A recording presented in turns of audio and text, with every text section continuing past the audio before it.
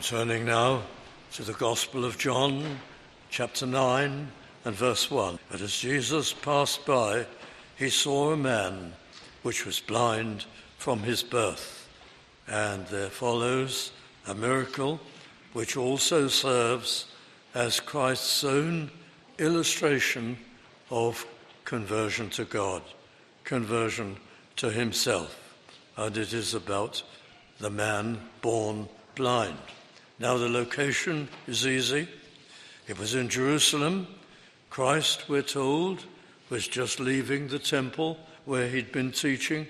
The last verse of the previous chapter, then took they up stones, the Jewish leaders, to cast at him. But Jesus hid himself and went out of the temple, going through the midst of them, and so passed by. And he must have been still in the area of the temple where we assume this man who had been born blind took up his pitch, as it were, to beg for a living. But Christ saw him. He saw a man which was blind from his birth.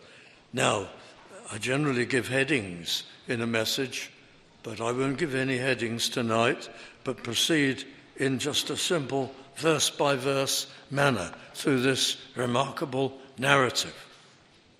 A man blind from his birth, and Christ saw him.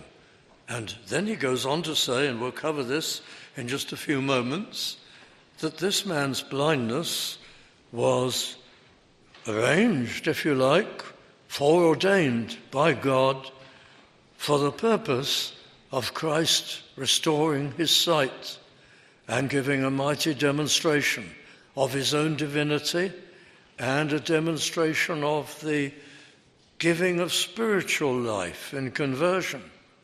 So the healing was not only an act of tremendous compassion, but it was also a kind of lesson, a visual aid, a picture, an analogy of conversion to God.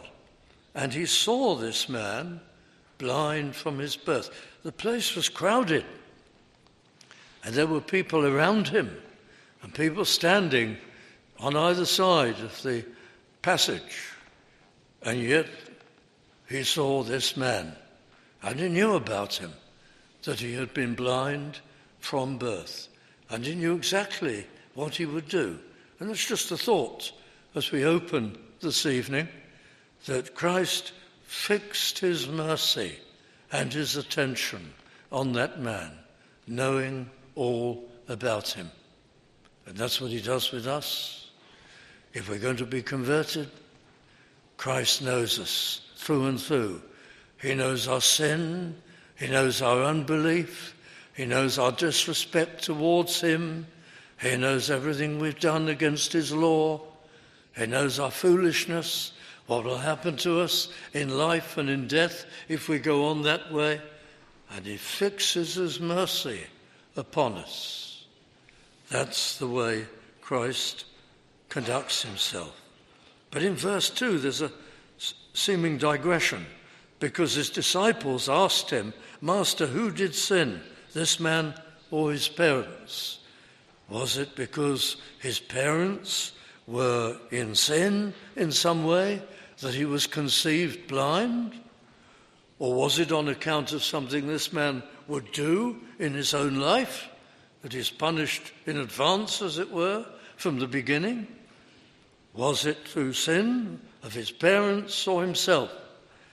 Now they asked this because this was the wrong idea that was taught by their religious teachers, their clergy at that time, that these conditions, health conditions, are visited upon people directly as a punishment for sin. Well, it's true that all conditions, all health conditions, it's true to a point, are because of human sin, because of original sin, the fall of man away from God.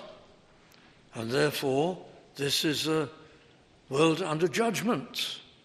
And Because of sin and because of human disobedience, God has withdrawn his blessing and his protective hand. And all these things happen. The principle of death came in. It's part of what we call the curse, the punishment of God upon mankind because of human sin. So in a general sense, everything that is painful and grievous is due to that original fall of man. But it doesn't work in a specific way. God does not pick out anyone's particular sin and then lay upon them an awful disease as a punishment. Why, if that were the way of God, we'd all be sick and dreadfully sick or disabled in some way as a punishment. No, it's not a specific matter, it's a general matter, and they'd got it wrong. But Christ says in verse 3, neither hath this man sinned, nor his parents. Well, they had, obviously, because everyone is a sinner, every man, every woman. But it wasn't due to some particular sin that they had carried out, but that the works of God should be made manifest in him, how God works. So it's not only going to be an act of compassion, this healing, it's going to be a demonstration of how God works spiritually, to give spiritual sight and life. Then Christ says in verse 4, I must work the works of him that sent me while it is day. The night cometh. He knows that before long he's going to voluntarily give himself up to suffer and to be unjustly tried and to be crucified on a cross.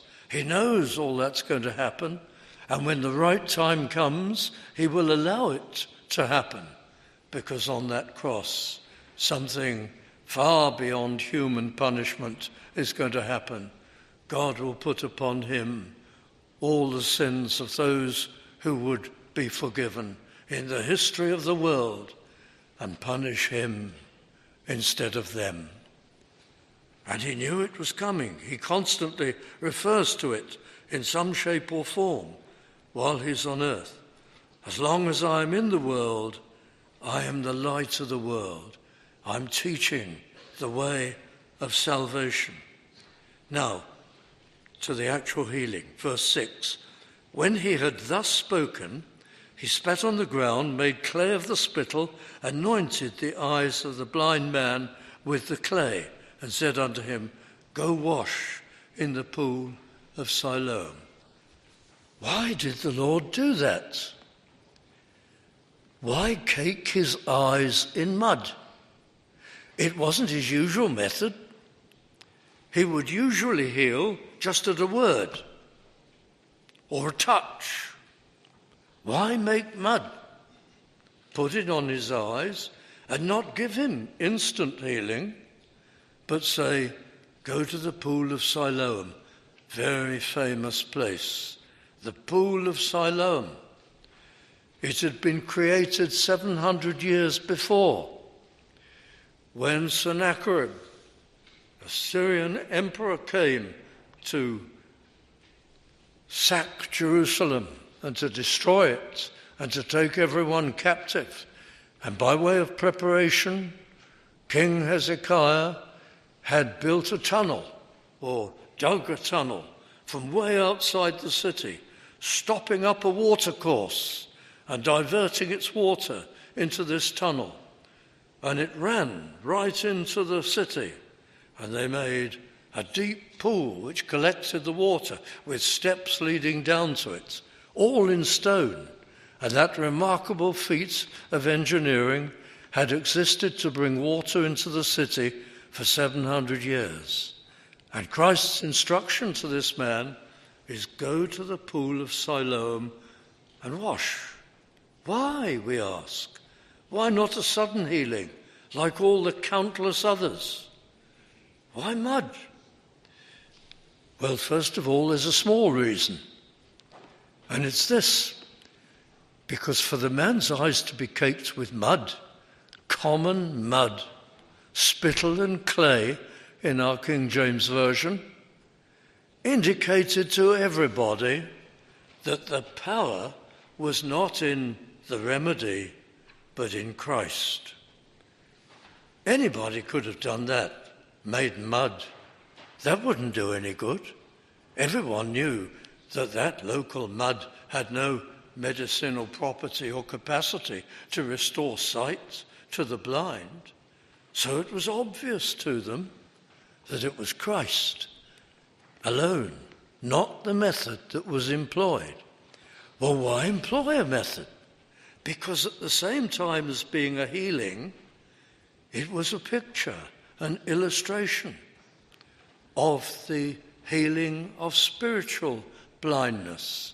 When the dead soul, far away from God, comes to Christ and is converted, and the first thing, the first necessity is to be washed, to be forgiven. So it's obvious. The mud caked on his eyes represents the pollution and the filthiness of the human heart, the sinfulness and the waywardness, and it must be washed away. But again, it wasn't going to be the pool of Siloam that would do it. It's just a symbol. It was the fact that Christ had ordered it. He is the only one who can wash away sin. And just think, this man must have thought to himself, oh, this is impossible for me. I am blind. Who am I going to get to help me? I've got to ask every step along the way, somebody to guide me to the pool of Siloam. When I get there, all I know about it, there are 4 or 5 flights of very steep stone steps. You have to be fit, agile, and seeing. How can I do that? I'm going to have to prevail upon someone. Take me down. I've been told by a man, I don't know where he is, that if I come down here and dip myself and wash this mud off, I will see. Don't take any notice of that, they would surely have said. How could that possibly be? It would be so easy for him to drop this. Nice thought. He's never seen anything. He's been blind from birth. He must have been given by God a strong faith to see this through. This man, he thinks he's only a man, we'll see it in a moment, told me to go and wash off this mud that is put on me. Who is he? What's this about? Cannot know he's special.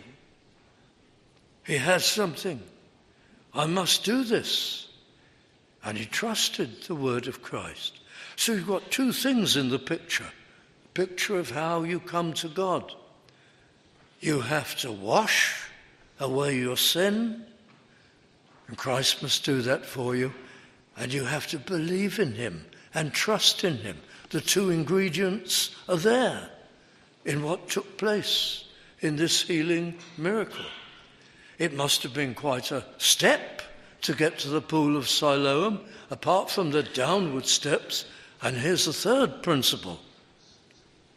To get to the pool of Siloam, you have got to go down, down, down. You need washing, you need to trust Christ, and you've got to humble yourself. We call it repentance. Lord, I am a sinner. I think so well of myself. I think I'm better than others. I imagine I do some good things. But no, Lord, I've had a glimpse of my heart and its meanness and selfishness and greed and dishonesty and all its pride and all that's wrong with me. I'm coming down, you see. Lord, forgive me. I cannot contribute to this. I must have free salvation and pardon and life. All those 3 things are in this astonishing picture of events that the Lord adopted in this particular case to give sight to this blind man. And it's very clear. Verse 7 said unto him, Go wash in the pool of Siloam, which is by interpretation sent. I won't go into that now, but there's another lesson in that. This water was sent into the city, especially precious in times of siege. And he must trust in Christ, who was sent from the Father on high to come and purchase redemption for all who believe in him. And the end of verse 7, he went his way therefore and washed and came seeing. You must obey the instructions of Christ. What are they? To be converted, to have spiritual life, to be set on the road to heaven. What are the instructions? Live a better life? No. Of course, by the power of God, you will live a better life, but that's not the instruction. Live a better life, because you can't do it. You can't earn heaven.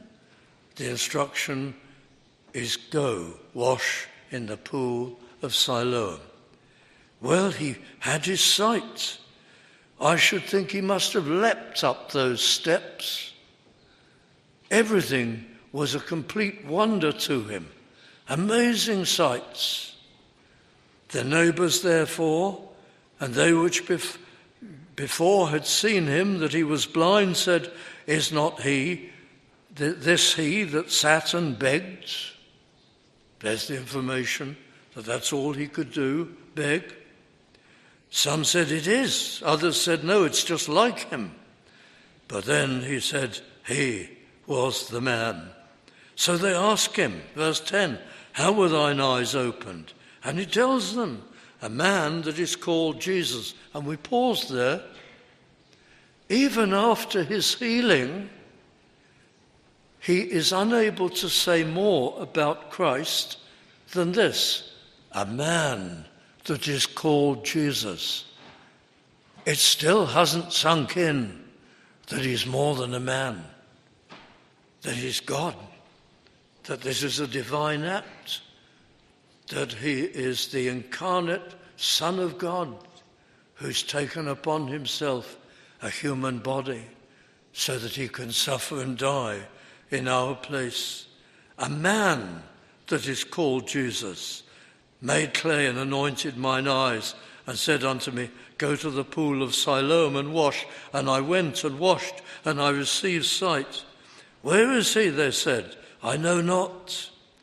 And they brought to the Pharisees him that aforetime was blind. And as we read on in the narrative, it's quite clear they've taken him to the offices by the temple, and that the Pharisees assemble an official hearing to hear about this and to make some sort of judgment on it.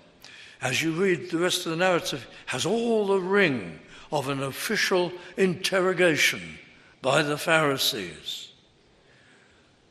They brought him to them. Why did they do that? It's just about possible that, of course, they knew the Pharisees wanted him executed. They knew the Pharisees were against Christ. It's just about possible that they meant well, that they thought, well, he should be taken to the Pharisees and then they'll become convinced that Christ is at least some great prophet and more likely the promised Messiah. But the truth and the reality more probably is that they were frightened for themselves. The Pharisees were condemning anyone who followed Christ. We've witnessed these things. We've seen this man who's received his sight. We know him. We better report him or we'll be in trouble. That's more the spirit, I think. They brought to the Pharisees him that aforetime was blind. Now watch the changes in the man's attitude. It was the Sabbath day when Jesus made the clay and opened his eyes. The Pharisees asked him how he had received his sight. This is an official hearing. He told them. Verse 16, therefore some of the Pharisees, most of them, said, this man is not of God, because he keepeth not the Sabbath day. The Pharisees had a most extreme and exaggerated view of the Sabbath day. They wouldn't even allow good works and healings to take place on the Sabbath day. They were so ritualistic. But others of the Pharisees, in verse 16, said, how can a man that is a sinner do such things? And the official hearing was divided. Most of them condemned Christ, but many of them were in his favor. So they call the man again, verse 17. What sayest thou of him, that he hath opened thine eyes? He said, he is a prophet. So they say, let's go through this again. Let's hear from you. What do you think? And this time he's advanced in his thinking. It's no longer a man called Jesus did this. He is a prophet, he says. He's still not 100% right, but his view is getting better and better. For the man who's given him sight, he feels so indebted to him. And verse 18, I won't go into this because it's taking a long time. So cynical were the Jews, and every time you read Jews in this narrative, it means the Jewish leaders, the Pharisees, not all the Jews, but the leaders. They didn't believe that the man had been born blind. They're looking for a way out. They're looking for troubles. We don't want to believe this. We don't want to accept this. So they interrogated the parents, and the parents were rather frightened. And they said, well, it is our son. We know he was blind. He now sees. Ask him. He's of age. And so on. And then they call him again, verse 24, a third hearing. Then again called they the man that was blind, and said unto him, give God the praise generally. Don't give the credit to this man, Jesus. And they bully the once blind man and try to get him to cave in and to shut up about the details of his healing. It doesn't suit their purpose. But he wasn't having it. He was so grateful and so convinced. Verse 25, he answered and said, whether he is a sinner or no, I know not. One thing I know, that whereas I was blind, now I see. So they press him again. How did he do it? They're looking for snags. They want another version. And he answers in verse 27, I've told you already, you wouldn't hear. Do you want to hear it again? And he adds this, and these words are loaded. Will ye also be his disciples? Can you see the advance in his thought? A man called Jesus, he is a prophet. Will you also, like me, be one of his disciples? He's moving all the time from not knowing who Christ was to recognizing he's a special one, a prophet, and pledging himself to follow him and standing up for him, even in a hostile, pharisaical court hearing. Verse 28, then they reviled him. Let's translate that in a word you're more accustomed to these days. The Greek doesn't say a word that is exactly reviled. It says something that means simply, then they abused him. And the word is all-inclusive. What did they do? They shoved him and pushed him. They may even have slapped at him. and he was hit by a volley of verbal abuse. They derided him, and they said to him, "Thou art his disciple, but we are Moses' disciples. We know that God spake unto Moses." Of course, they weren't Moses' disciples. They thought they were, but if they'd really been listening to Moses, Moses prophesied the Messiah, the coming Christ. He said, "One day there is one coming like me," in that he'd be human, but he'd be God as well. Hear him, bow to him. He is the Messiah, the Saviour. They weren't listening to Moses. But look at what they say about Christ in verse 29. "As for this fellow," if you've got a King James version, you'll see that "as for" and "fellow" are in italic. They're not in the Greek. The translators are trying to help us and give us the sense. What they actually said, "We know that God spake unto Moses this," they say contemptuously, "this we know not where he comes from." Imagine speaking about Christ like that. How insulting. This. To make the sense, our translators have quite fairly said, "as for this fellow," but it loses some of the punch of the derision and the contempt. This. Those men were so clever. The scribes were intelligent, intensely clever men, learned men. You can be so clever and so blind to spiritual things that you call Christ this. We have it today. Never has there been a more educated generation than the present generation.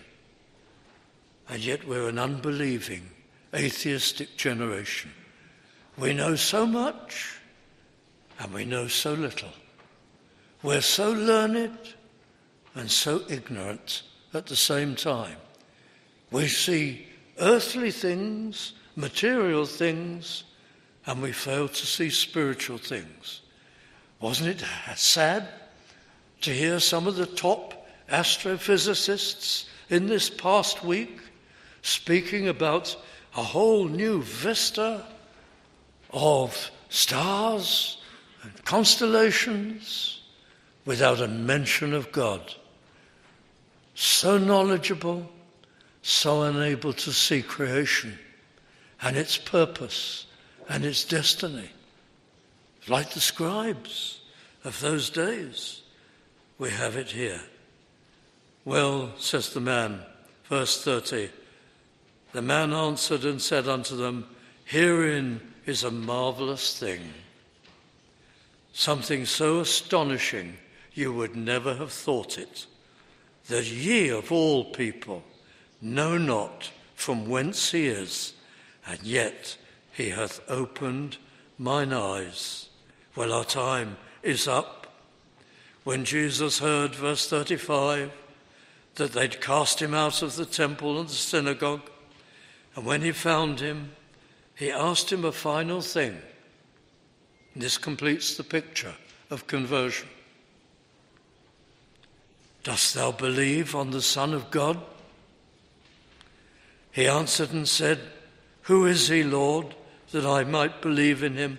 And Christ, in so many words, said, "I am the Son of God." And he said, "Lord, I believe." And he worshipped him. That's the picture in the miracle altogether. He obeyed the instructions of the Lord. He went to be washed. He went down the steep steps and humbled himself and repented of his sin as he called upon God. And he believed in Christ. He believed who he was, the Son of God. In due time he would believe what he'd done, suffered and died on a cross to purchase salvation, to pay the price of sin on our behalf. And he trusted him and believed in him. That's how we come. That's how you come. Do you need spiritual sight and life and eternal life? See your need. Humble yourself. Seek the washing which only Christ can give to wash away your guilt and your sin. Believe in him, in his great love and kindness and his mighty power, and he will forgive you, draw you to himself, bring you to know him, and transform your life. Let's pray together.